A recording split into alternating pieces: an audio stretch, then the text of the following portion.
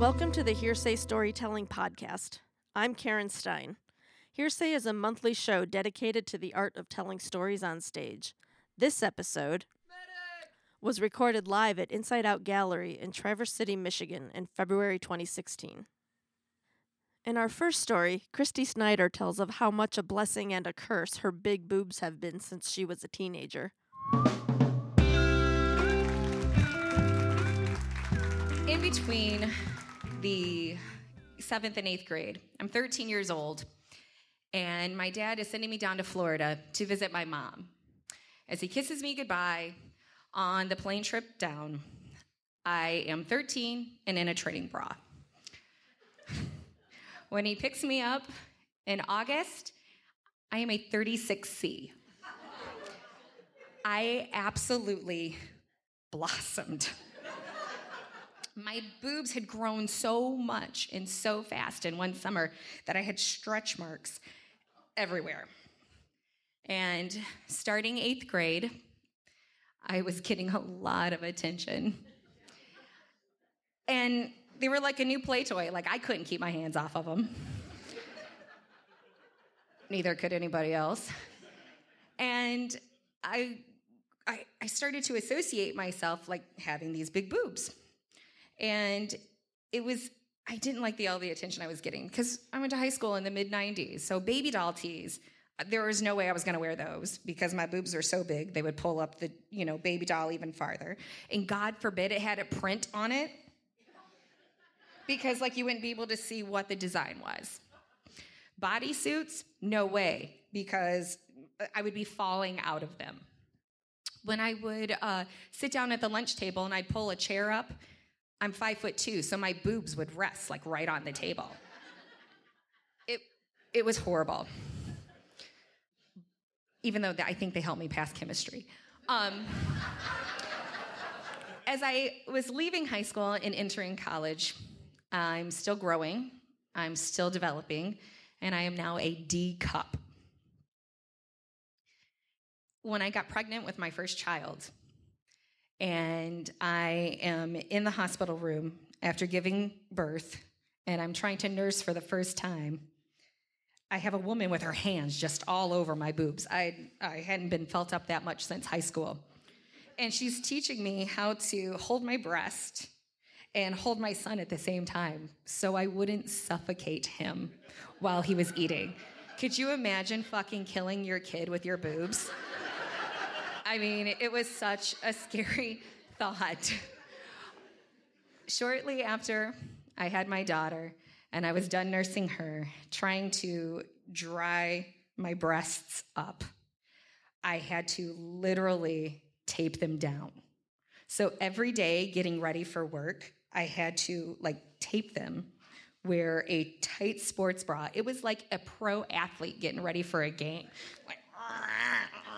Pulling it down, and it was horrible. And they were so large. As I'm trying to burp my children, I just gave up. There was no way I could get them over my boobs. So I just learned to put them over my lap and start whacking their backs. I'm an educator. I'm a teacher. So we stand all day long, and I was starting to get an immense amount of pain in my lower back. I'm seeing some nodding. I was noticing that I was getting indentations in my shoulders from my bra. I am now a 42 double D. I am 5'2". I was all boobs. I started seeing a chiropractor for my back. And after having that first x-ray, we noticed that I had multiple bone spurs, and my spine was starting to look like one of those slippery when wet road signs. I was starting to get the grandmother's hump at 27 years old because I had been constantly trying to not show my boobs. I was also starting to get early signs of osteoporosis. After talking with a chiropractor, my medical doctor, my husband at the time, and my insurance company, we realized that it was time to get a breast reduction. The first time you walk into a cosmetic surgeon's office in the waiting room, you don't realize the things that they can nip and tuck and suck. You really start to question your body image. And I made the decision to, after being in there, which was scary as hell, to go ahead and get a reduction, even though they were like a part of me. They were a part of my identity. I was always Christy with the big boobs. They'd call me Christy and Twins. Remember that Bud Light commercial? Yeah. So it is really hard to go and tell people that you're going to get a breast reduction because women look at you like, are you crazy? I would love to have boobs your size. Can we do a transplant? I'll lay right next to you. They can cut them off you and put them onto me. Men actually asked me if I had gotten permission from my husband. Good thing he was an ass man at the time. And when I went in and told my work that I was getting a breast reduction, I told my students that I was going to be out of work because I was having surgery for my back, which is technically true. But I would have to go and be out of work for almost 2 weeks while I was recovering. So I scheduled my surgery right around spring break so I could Christmas break, so I could use the holiday season to recover. When you get a breast reduction, they're so comfortable now I can just keep touching them. They look at your breasts like a clock, like the face of a clock. And you start at 12 o'clock, and they cut down to 6, and then they make an incision down. And they start at 12 o'clock, and they go counterclockwise to 6. And they remove your nipple, and they put it on the same plate that has all the surgical tools. It was one of the most painful things I have ever done. Apparently, when they were wheeling me from recovery into my room where I was going to have to stay overnight so they could monitor my pain levels, I was grabbing random people's hands, going, feel them, they're so small.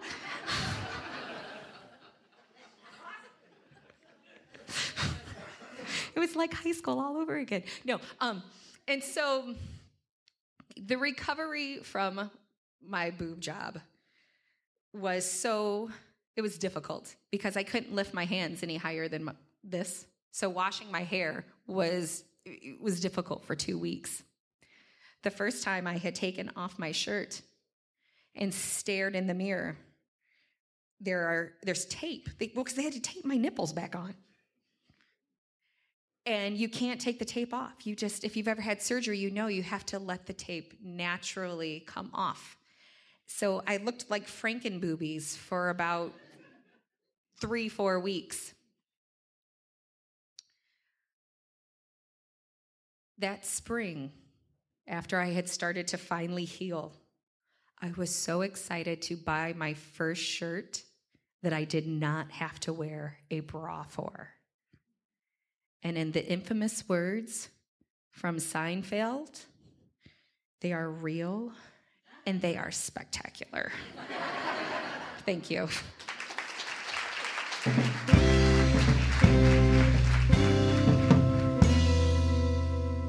In our next story, after driving through a blizzard to attend to a birth as a doula, Janelle Bowers has to think quickly through some major complications. So there was a night in early January of 2014, and I don't know if you remember that winter, but that was the winter that was incredibly snowy. We had about 40 days of snowfall straight. And I was living in a farmhouse in Leelanau County at the time. It's this beautiful piece of land that used to house what was the Solar Commune. I don't know if anybody has been around here long enough to remember that.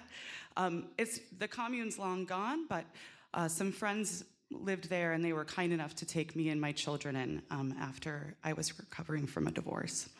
And when we moved there in the fall, it was like this place of magic, right? Like these expansive meadows with willow tree-lined ponds and hardwood forests in the back, and we would have sweat lodges and cedar swamps. But suddenly, in the middle of January, it felt like a cold, snow-laden death grip.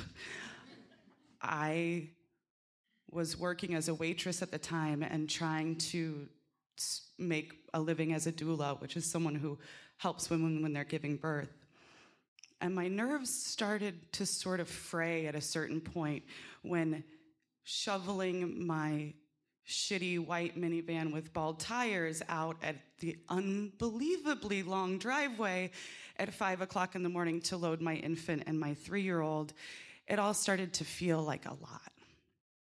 And so at 2 o'clock in the morning, when a client of mine who lived in Petoskey, a contract that I had signed before I moved to Leelanau County, and we had the snowiest record in history for the last 30 years or whatever, called me to tell me that her water had broken 2 weeks early, I found myself driving in a whiteout snowstorm in a 1990s Jeep with a racing canoe strapped to the top of it.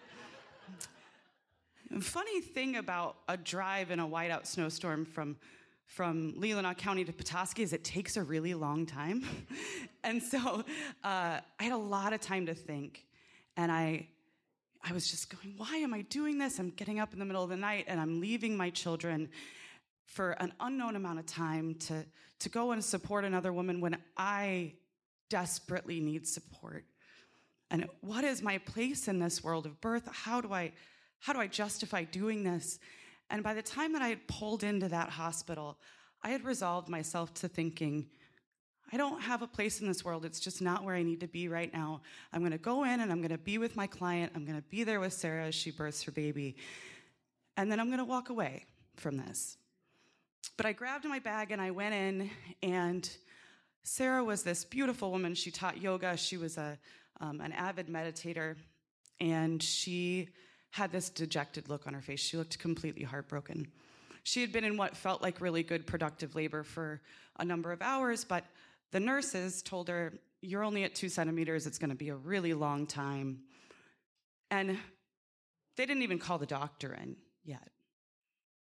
So Sarah was practicing something called hypnobirthing, which is like this birthing method where you like self-hypnotize yourself, and you get all into your body, and you get all groovy about it, and help your baby out. But between that and the doula and the essential oils that I brought in the little LED candles and the soft music that I put on and the bath that I put her in, the nurses were over all of our hippie shit. Like, they were not into what the fuck we were doing at all. So I had gotten Sarah in the bath and massaged her, and she was really going again. She was really into her body. She was just hypnotizing the shit out of herself. And then at a certain point, she started to show these signs of transition, and anybody that's had a baby knows what this is. It's this sort of like magical place in birth where your energy shifts and you get those last couple of centimeters of dilation. And what sort of happens is that women can kind of look like caged animals a little bit. Like, their face is like, oh, fuck this. I can't do this. And she gives me that look, and she's like, I can't. I'm only at 2 centimeters. I can't do this. And her legs are shaking, and I notice that her tailbone is starting to poke out. And I say, Sarah, you're going to be just fine. You're doing this. You feel like this because your baby is really close to being born. To which her and her husband look at me as though I'm either totally insane or like employing some magical thinking. It's been 45 minutes. Like, what are you talking about? So I go and I tell the nurse the same thing, and she gives me the same look, like, lady, with your fucking voodoo and your sage you got going on in there, this baby is not being born yet. And she says, sure, I'll be in when I can. So I come back in, and Sarah's now on the toilet. She says, I just really have to go to the bathroom. And I say, Sarah, you don't have to go to the bathroom. Your baby is being born. To which they look at me like I'm crazy again. And so I go and I get the nurse. And the nurse comes and lifts up her gown and goes, oh, God, she's crowning. We're crowning. There's crowning. suddenly, like, everything goes crazy because there's no doctor there, and you can't have a baby without a doctor, right? That's not possible. So, like, one nurse comes in, she's got the phone, and she's yelling, crowding, like hanging it up, and everybody's freaking out, and the woman's in the bathroom, she's sitting on the toilet, and rather than just, like, putting a pad there and letting her squat and do what's obviously been working really well, they convince her husband to pick her up and carry her to a bed with a baby, like halfway, a baby's head, halfway born. And they're screaming, like everybody's screaming, and they don't know what's going on. As soon as she gets to the bed, the baby's head is born. Baby's very large head is born. And then the next contraction comes, and the baby sticks and doesn't move. It's called shoulder dystocia. Baby's shoulders get stuck in the pelvis, a condition which Western medicine deals with by reaching in and getting traction on the armpit and putting pressure on the collarbone to break it and pull the baby free. And I see this nurse reaching in and pushing with both hands on this baby's collarbone. Midwives deal with this by flipping a woman over onto her hands and knees, opening the pelvic outlet, and allowing the baby to come through. And I am pleading. I'm watching this baby's face turn blue, and they're screaming at her to push. She has no idea what's going on. And I'm saying, please, turn her over onto her hands and knees. Turn her over on her hands and knees. Turn her over on her hands and knees, and they won't listen to me, and they're trying frantically to break this baby's collarbone. And they're not getting anywhere. And time suspends, and I grab my client's face, and I say, Sarah, your baby's shoulders are stuck, and it will die if you do not flip over onto your hands and knees right now. And she did. Like in a moment of superhuman feat, she flipped over, and the baby was born in 10 seconds. Whole and unharmed. And the nurses gave me a look like they wanted to punch me for circumventing their authority in this place. And the doctor came in about 10 minutes later, disheveled because he'd been asleep. And he said, I've never seen a shoulder dystocia baby born without a broken clavicle before. He goes, that's a new one. I'll have to add it to my toolbox. And everybody was fine, and the baby was perfect. And the doctor later told my client that he had never seen one born without a broken clavicle, and that normally they suffer permanent nerve damage, if not worse. And so as I got back into that 1990s Jeep with the racing canoe strapped to the top of it and the blizzard that was still going on, I didn't know how I could walk away from birth, right? It felt like I was I felt like I had saved a baby's life, or at least a nerve, something. And I still struggle with it. And stories like that bring me back to this place of needing to be in that room and help serve.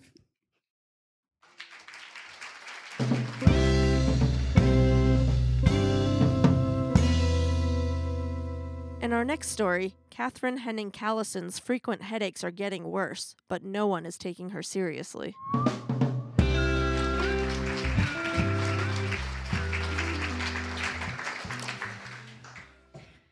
I've always been a quite sickly person, whether it's, just getting colds a lot. I identify strongly with Tiny Tim. Unfortunately, I also have anxiety and depression issues. I have mental illness issues, which are not easy for people to see and are often looked down upon. And when you combine the two, it's very easy still in this stage of age, day in age, for doctors to discount people with mental illnesses, complaints as all in their head, just, part of their inability to cope. part of their inability to deal with stress. It's so easy still for our medical community to tell people with mental illness that that's the only thing wrong with them. And I, given these handicaps, depression and anxiety, was all too eager to believe them. Even after I had a CAT scan and MRI reveal that I had a tumor in my skull, and that every migraine I had, 3 to 4 a week at least, started right where that tumor was, I believed the doctors eventually when they said, it's just got nothing to do with it. It's stress. It's all in your head. It was immensely painful, and we live in a land where if you try hard enough, if you eat right, if you exercise, if you make the right choices and meditate, you can overcome anything. And so as I lost friendships, romantic relationships, jobs that were so important to me, it only made the anxiety and depression worse. And then I would think, I deserve this because I'm just not trying hard enough. It got to the point where, whether through apathy or depression, I stopped taking most of the medication that I had been prescribed to deal with the symptoms of my stress, mind you, not actual symptoms of a physical illness. Until finally one day a friend called and asked me how I was doing to check in, and I said, well, I can't really see out of my right eye anymore. The vision's just gone. You don't get it? She's like, why are you on the phone with me from your house and not at the ER or seeking some help of some sort? And I just explained to her, because it's nothing.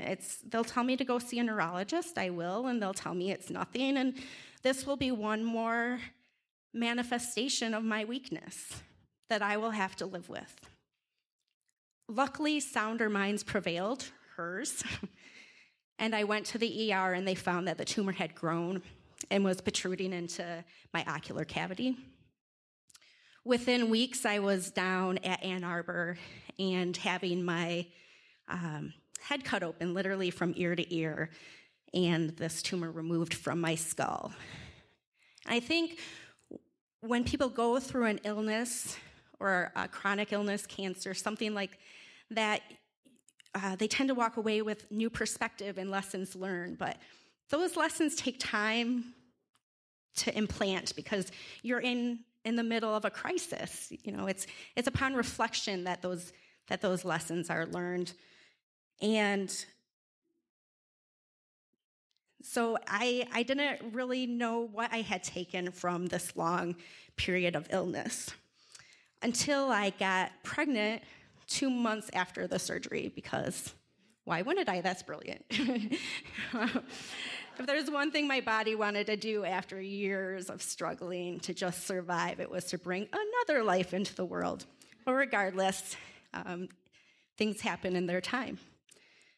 So I, understandably, having had this physical ailment for so long, developed a somewhat, even though I bitched a lot, high tolerance for pain. And so when I was in labor, I called my doctor and told her, he's coming. And she said, no, honey, he's not. You wouldn't be able to talk through the pain if he was coming. It's in your head. And luckily, I had learned what remains the most important lesson that I have learned so far. I trusted myself. I trusted myself enough to tell my partner to take me to the hospital. And I walked in, I waddled in, which of course was also not possible if I was close to giving birth, to the point where they were out of wheelchairs, so they put me on an office chair just to placate me, like kept hitting me into the sides of the hallway as they wheeled me back, and I kept saying, the baby's coming, and it was all cool your jets, lady. You've got a lot of time. I was 8 centimeters dilated, and the baby met us within 3 pushes, I think I was there 45 minutes at the hospital. And I'm so thankful that I have had 2 major medical events happen to reinforce that most important lesson. And it continues to be my goal to trust myself enough and be present enough in my own skin to know what's going on with myself and with friends as well, because it really is all in our head.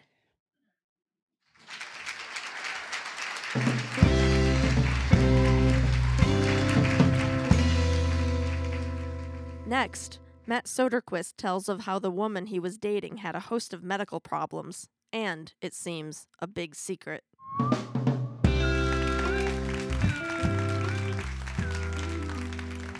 We didn't immediately go to the hospital. It would be about 3 weeks before we would sit in the emergency room. I first met Patricia through a coworker.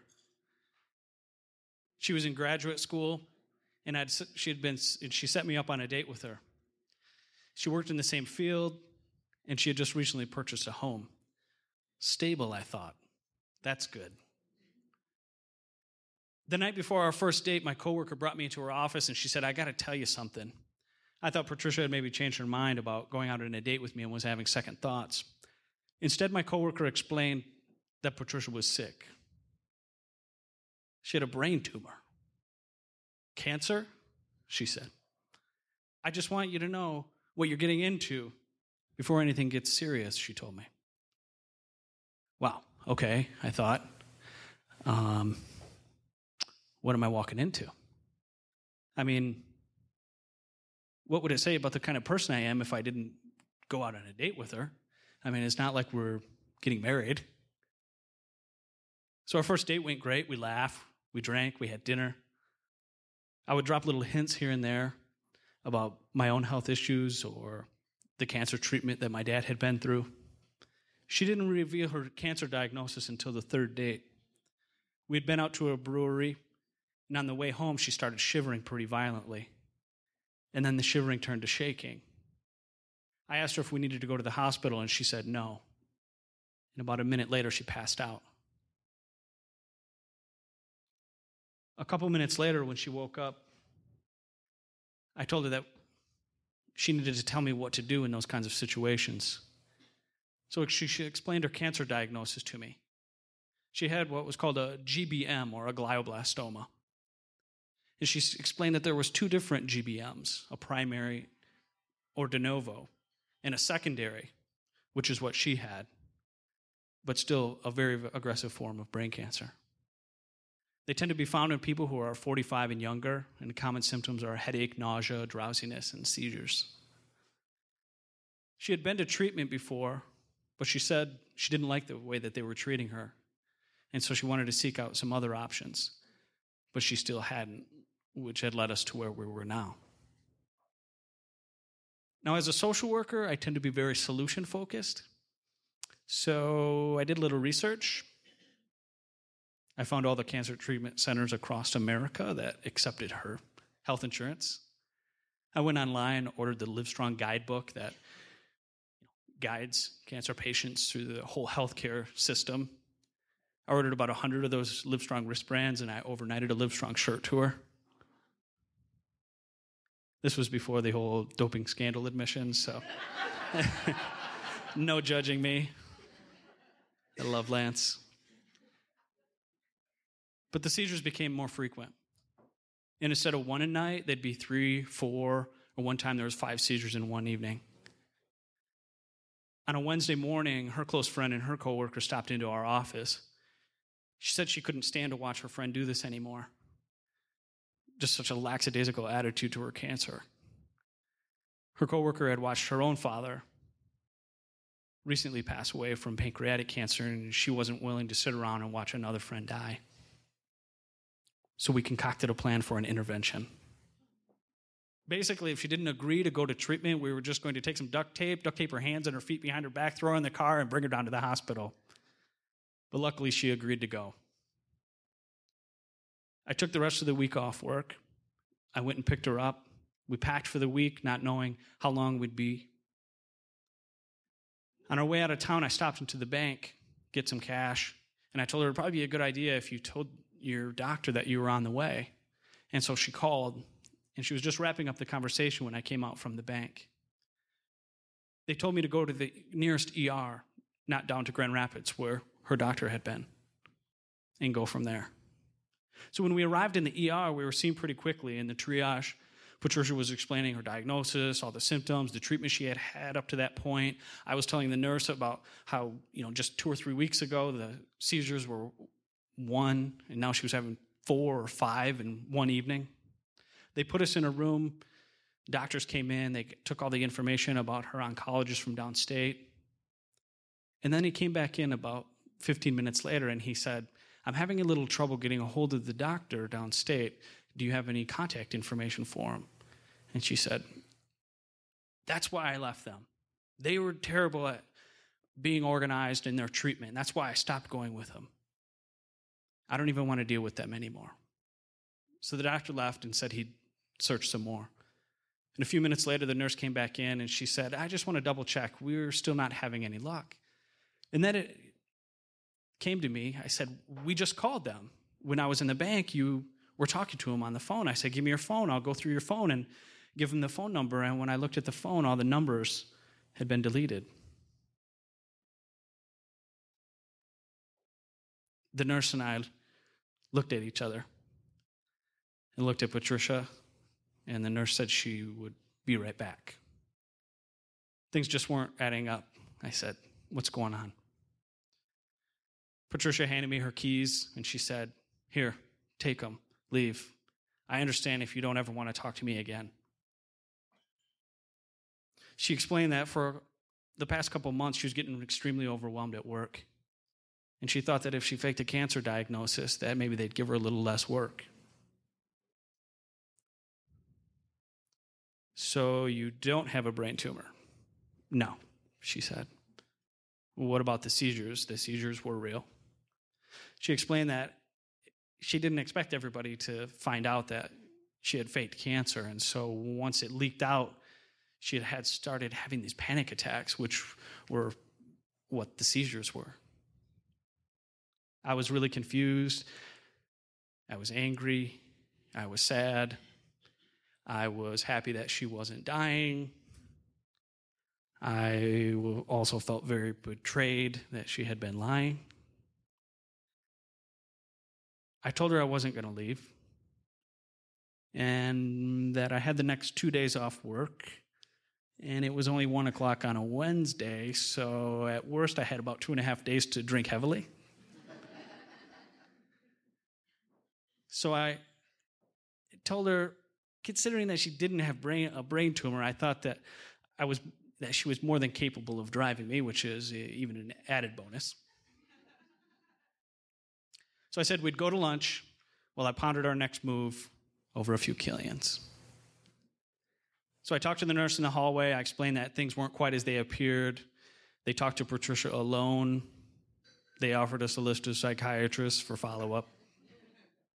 Over beers, I concocted a plan in which we would get all of our mutual friends intoxicated before we broke the news to them.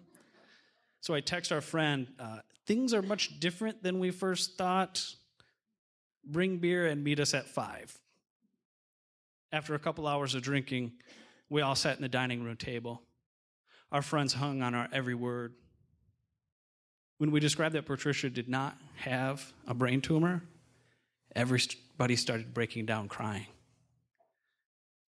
When we told them that it had all been a lie, they cried even harder. The next morning, I packed my things, and Patricia gave me the Live Strong shirt that I had given her back. And a couple of years ago, I heard that she'd completed her graduate degree in counseling and that she'd been offered a position counseling others with mental health issues. Ironic, I thought. Stable. That's good.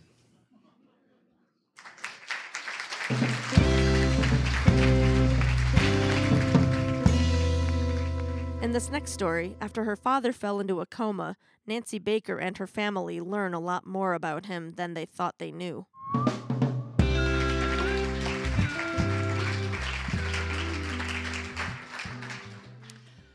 So when I was 5, my dad lugged home an old oak porch swing that he had rescued. At dinner, he literally said, this guy had a bonfire going on his lawn and was throwing things into it, and this was the thing he was about to throw into it, and I just couldn't let him burn this. It's a perfectly good old porch swing. But at the time, we lived in a suburban community outside of Chicago. But he was always doing really impractical things like this that connected him to his rural Michigan roots, where he grew up in a very large and very poor family on the shores of Lake St. Clair. And so, for example, one summer, to our utter horror, he announced that he was going to create a worm farm in our backyard. But he was a workaholic and he didn't even fish anymore, so that didn't make sense. But we knew that the wooden box of night crawlers up against our house reminded him that he once sold bait and built shanties and dragged them out onto the ice to help his parents through some lean times that they had. It was just pure nostalgia. And he also always planted a large garden in our backyard, but he didn't grow flowers or anything trivial like that we might enjoy. He wanted the more practical, serious edibles like cabbage and pole beans and sage. And he was always really perplexed that most of these things were not consumed by his wife and children. And I really kind of pissed him off because I did not appreciate the radishes that he tucked into my Partridge Family lunchbox when I was in high school. Like those were, or grade school, they were never eaten. So although the swing was lovely, it was just an entirely impractical thing because in our sort of soulless suburban townhouse, it lacked all architectural character and it certainly lacked a porch. But the swing reminded him of his sort of drafty, tumble-down lake cottage that he had grown up in. So over the years, we moved a lot. And my dad's profession, combined with his very prickly temperament and his utter lack of respect for every boss that he ever had, necessitated frequent job changes. And with every relocation, my mom protested that this porchless swing, as she started to call it, was a ridiculous thing to load onto the back of a truck and take with us. But my dad was resolute, and the swing always found its way onto the moving truck. So the sight of this swing stored in our garage or in our basement, it always made me smile because it represented a side of my dad that was rarely evident. It was sort of a small, flawed, endearing act, this rescuing of this condemned thing, in an otherwise like really intense and almost utterly unlovable man. In the early 1950s, the Algonac newspaper once wrote an article about my dad his senior year of high school, along with other people on the football team, where he happened to be the co-captain. He was also National Honor Society president and a marching band member. I don't even know how you can be in marching band and on the football team at the same time. And he was in a school play. It was a very small high school. I think everyone multitasked. And so the article described his athletic style as, I quote, rough, tough, fast, and smart. And that's exactly the father that I remember. He had the strongest work ethic of anyone I had ever known. He was rough on anyone that he perceived to be lazy. He was tough to please and profoundly disappointed in things like A- when an A was clearly earnable. And he was fast to note and correct any kind of childish behavior. He was incredibly smart, but he usually used his intellect to simply make other people in the room just feel stupid. But that porch swing, that was a lovely, illogical, silly thing that he had done. Now, by the time I started college, the swing had moved 4 times, and my father was finally offered an amazing job where he was hired to go down and fix a big company, their southern division in Florida. And it was a really big step, and it would mean putting our Chicago area home on the market. And my mother, who was weary of travel and kind of wary of this opportunity, said, listen, you go down there, get a small apartment, see if this really works out to what we think it will be, and I'll put the house on the market and follow you a few months later. So this was just after my freshman year of college, and I was home for the summer, and I was working a summer job when the call came. The voice on the other end of the phone said, "Your father didn't show up to work this morning, as he usually does at 7 in the morning. And we found him unconscious in his apartment. He's been transported to a local Jacksonville hospital, and the EMTs believe that he's had a brain aneurysm." My mom and my older brother quickly flew down to Florida immediately to be by his side, where he lay in a coma. I, however, stayed in Chicago, and as my father's true child, I went right back to work the next day. After all, it was a really good job I had. I needed the money, and they would have replaced me if I had just stayed home. And in those pre-cell phone, no internet days, someone had to stay close to home and actually deliver documents to the lawyer's office in case my father didn't wake up from the coma, go talk to the insurance people, messenger things down to Florida to my mother, and then stay home at night and disseminate information to relatives who are waiting to find out what the latest update was. So I figured I should at least work while I waited to do all of these things. I got that inevitable final call from my mom 10 days after the first one had come. She and my brother came home from Jacksonville and arrangements were made. But I noticed that my mother didn't seem sad so much as pissed, and my brother seemed sort of ambivalent. And I found out that this was because while staying at my dad's temporary apartment in Jacksonville, a small Spartan apartment that my dad never thought any of us would ever see, my mother had found evidence that he had been having an affair with a woman down there for months.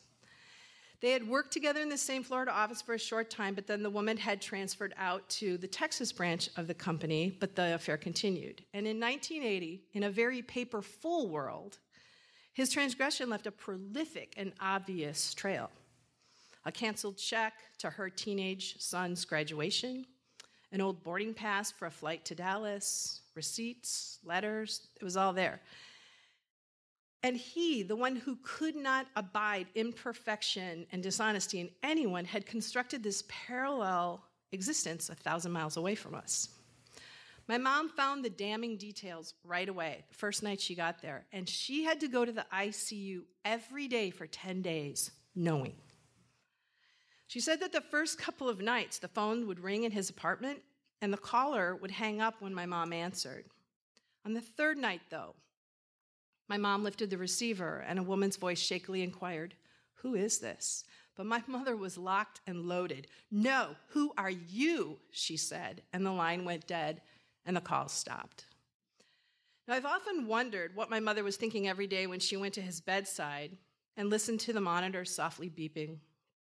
I imagine that casually she considered moving the leg of her chair onto one of his air hoses, maybe mistakenly leaning on a switch, or loosening some kind of important-looking plug. And she confessed that she quietly hated him as she held her vigil and feigned sorrow as solemn doctors came in and updated her on his worsening condition.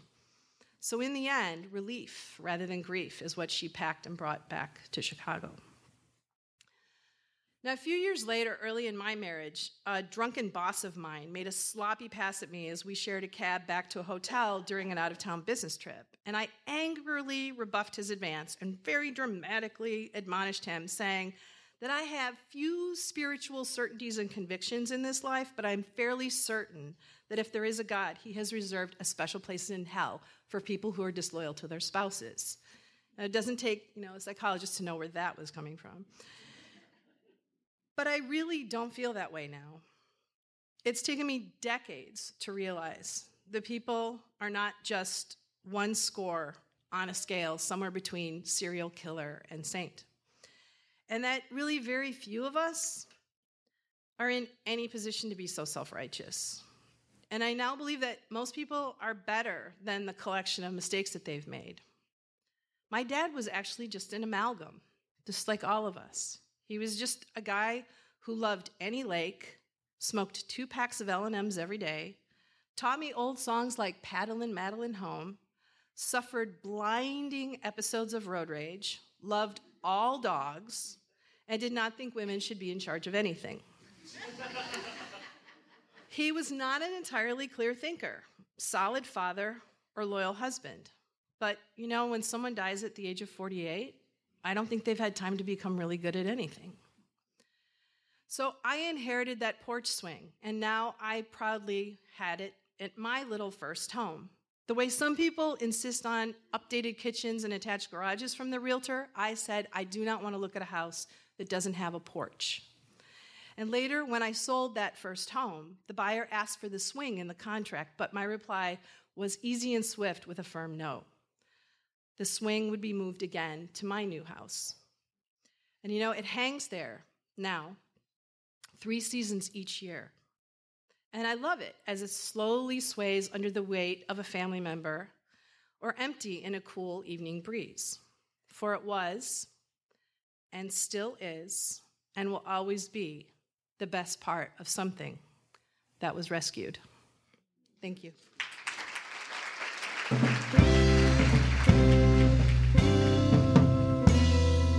In the final story of this show, Dave Murphy stops at his own home to relax during a very stressful time in his life, but relaxation was not in the cards that day.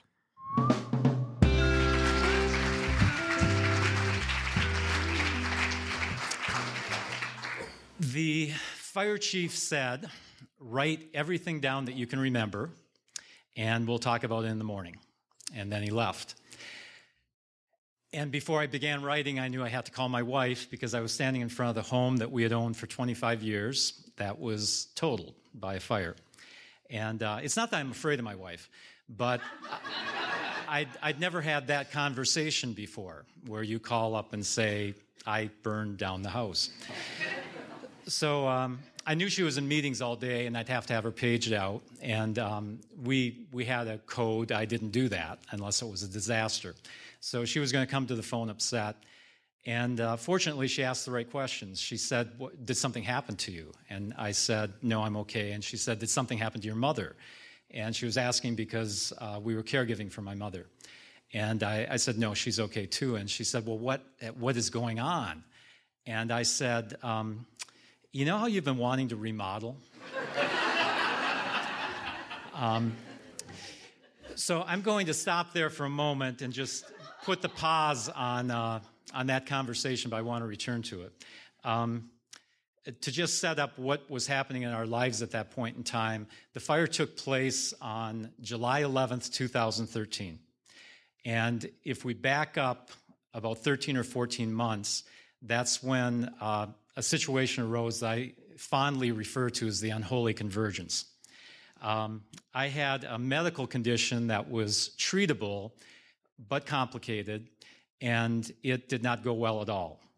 What should have been a procedure or two turned into 14 surgeries and procedures over the course of the next year. And I got into really, really rough shape. During the middle of that medical nightmare, my mother began calling us at 2 and 3 in the morning, saying that she was out on the road looking for her dog. And it's bad enough that your 90-year-old mother may be out on the road, but the worst part was that her dog had died 10 years earlier. So she could look all she wanted. She wasn't going to find that damn dog. And that was the sign that the dementia that we knew was there was really starting to advance. We had purchased the home for her 100 feet away from us about 20 years earlier. And so she'd been living there all that time independently. She had some health problems emerging, and that phone call was the final signal we had to consolidate homes. And the line about remodeling is partly a joke, but we actually had been considering what to do with our home to accommodate her. So before my medical mess began, we had been working with an architect and a builder, and we had been considering everything from a substantial remodel to even a tear down, which I did not want to do, but we needed to do something to bring us together. And that all went to the wayside when the health mess broke out. So now we have no plans, and if you're very, very sick, the last thing you want to get into is rebuilding or a major building project. So that was put on the shelf, but now we had to do something with my mother. So we decided to move in with her. And she was at a stage where she really didn't know that we had moved in. We were there more. She kept waiting for us to go home every night, which we wish we could have done. So what we did is we brought our bed over, and I have a home office, so we brought my office supplies over, and that was it. I showered and dressed at our old house every day. My wife had some seasonal clothes with her, but we were essentially living out of two homes. So that took us, that's the way we lived up until the point of the fire. And 1 month before the fire occurred, I actually had another surgery. This was an elective surgery. I have congenitally deformed hips. So I had to have a hip replacement, and it had also gotten into really rough shape with a delay. I was planning on having the hip surgery the year before, but had to delay it with everything else that had gone wrong. So now I had my 15th surgery in about a 14-month period. And I was in really bad shape by the time that was over with.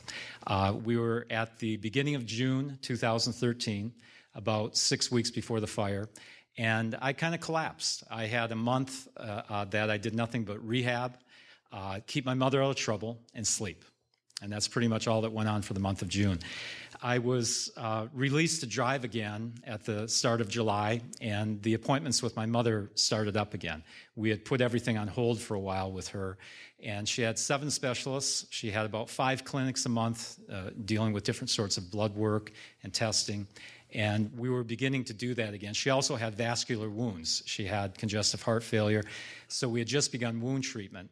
My mother was a sweet lady. She was a wonderful person before and even after the worst of the dementia, but right in the middle, where she was still fighting for control, that's where we were at when the fire occurred. She knew things were falling apart, but she didn't know why. So it was a really rough stretch. In fact, the day of the fire was the roughest day ever with her. We were battling over getting her out of the house to an appointment. She was balking, she was crying, she was resisting. That had never happened before, and it never happened again at that level. So I gave up. I said, we'll cancel the appointment. She sat down in her chair, her favorite chair, and I headed back to our house. It was Sanctuary. And I brought our dog with us, and I want to emphasize it was our dog, not the dog that she thought she owned. So I had our dog with us, or with me, and I threw some wash in the machine, and I headed into the living room, and our dog was in a sunny area that she loved to get into, and it had literally been a year since I'd last seen her in that position. And it was delightful to see her there again. And I talked to her, and I said, I agree with you. This is a wonderful house, just the way it is. We don't need to change a thing. Why can't we get our lives back? And our dog didn't listen to me either, just like my mother. But it was a nice moment. I decided I needed to get the dog back to my mother. Our dog was always a calming factor for my mother. So I brought her back, put her in my mother's lap. My mother was doing a little better by then. I headed back to the house to throw the clothes into the dryer. And after I did that, I went into our kitchen area where we had mounds of my medical bills and my mother's medical bills. I had been paying the bills, but I hadn't been sorting and balancing receipts. So I tried to get into that. And in the middle of this mess, I found some incense. We don't burn incense, but 3 years earlier, we had been in a Native American village, and it was kind of a guilt purchase. It was a great little store. We hadn't bought much, and at the last second, I grabbed this package of incense and put a little bit more money into their payday. So I started to look at the incense. It hadn't been used, and it had some nice Native American symbols on it. And it had just a few lines of English. And the lines were, when life overwhelms, as the smoke drifts skyward, answers are revealed. And so I laughed. I laughed hard. Not blasphemously, but I thought if anybody needs an answer, I do. So I opened the stuff up. I rummaged through a drawer. I found a lighter, lit the stuff. It had been a cold night. It was July. But it had been a cold night the night before in northern Michigan. So I had the house entirely closed up. The smoke was more than I had expected. So I cupped the ember. There was a small red ember that formed, and I cupped it and I carried it outside. And I planted it well away from the house. I looked at it for a few minutes. The day was turning out beautiful. It had been cold and rainy. Now it was the glorious northern Michigan days, blue skies, northwest wind. And so I really did try to take a moment to to appreciate it. And then I headed back to my mother one more time. And she was doing okay. And I spent a few minutes there, did some email, made a few calls. I headed back to our house to get the clothes out of the dryer. And I opened up the door, and a black plume of smoke hit me. And it was the most ungodly volume of smoke I'd ever seen in my life. And my momentum had carried me in the house, but I just recoiled and stepped out. I was hacking. I couldn't see. It was just noxious smoke. And so I recovered for a second. I figured it, my mind was racing for an answer. I assumed it was the dryer. I assumed it was a dryer vent fire. So I made my way in by feel and memory, and I got to the dryer. I opened it up expecting more smoke to pour out. It didn't. And the dryer turned off, and now I was completely confused. I stepped into the hallway, and I saw a ball of flame that was floating in the air. And I could see nothing else. It was blackness, but I could make out this ball of flame. So I tried to make my way to it, and now I'm telling myself, well, it's kind of above where the dryer vent is in the crawl space. It still must be a dryer vent fire. So I headed back outside, got my breath, came back in looking for the fire extinguisher, and all of a sudden I'm stepping on things. And it made no sense. Nothing should have been on the floor. What we found out later was that the cabinets collapsed, so all the dishes were there, and I was stumbling over them. Keep in mind, I had a 1-month-old hip.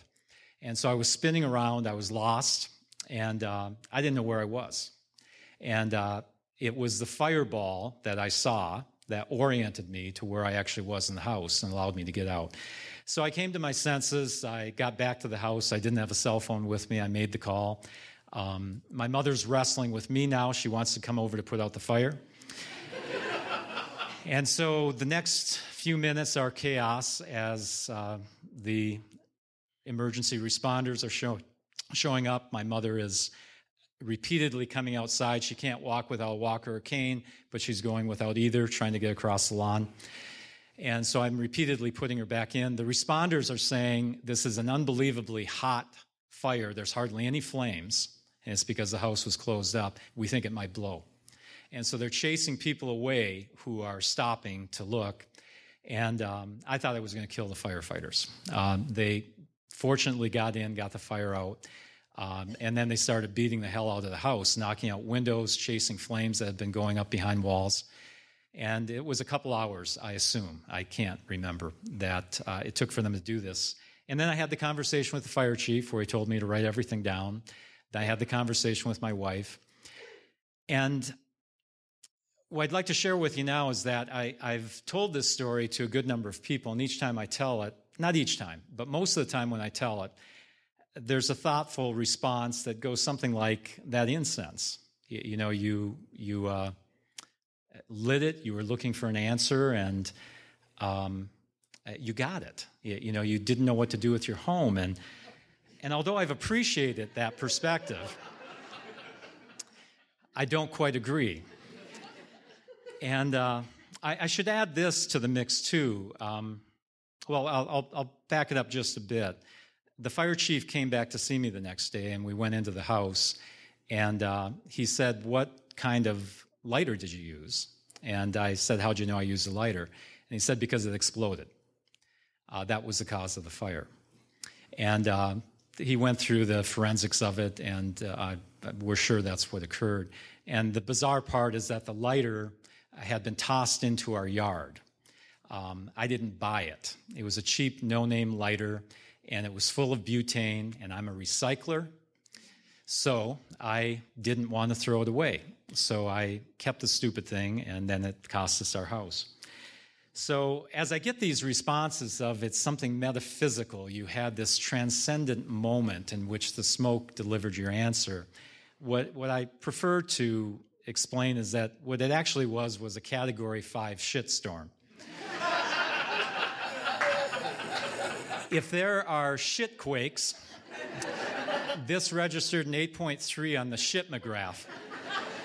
And it's important for you to know that an 8.3 on the shitmograph is actually 22 times more powerful than a 6.3 because there's an exponential logarithmic function to shit that you just have to know there was a lot more going on than just a 6.3. If our lives could have been encapsulated as the breed of a dog, we would have been a Shih Tzu. if the Pope had come along to deliver a blessing, he would have gone, holy shit. So I think you get my point, that I believe in randomness by and large. It's not what events are tossed at us in life, because we all get these things. It was just unusual that they all happened at once. What's more important is how we respond to these moments in life, and that's where I want to come back to the conversation with my wife. After asking the two perfect questions, are you okay? Yes. Is my mother okay? Yes. I then actually explained what had happened, that I had totaled our house in the fire, and she didn't believe me. And I went on to explain that after what the last year had been about, I didn't know if I could take much more of this. I didn't know what was going on in our lives. I remember saying, I don't know whether to laugh or to cry. And there was a long pause, and then she said, as long as you're okay, we're okay. And that, to me, is the real lesson here, is how we respond. And as long as someone can respond like that with understanding and love, we will be okay. Thank you.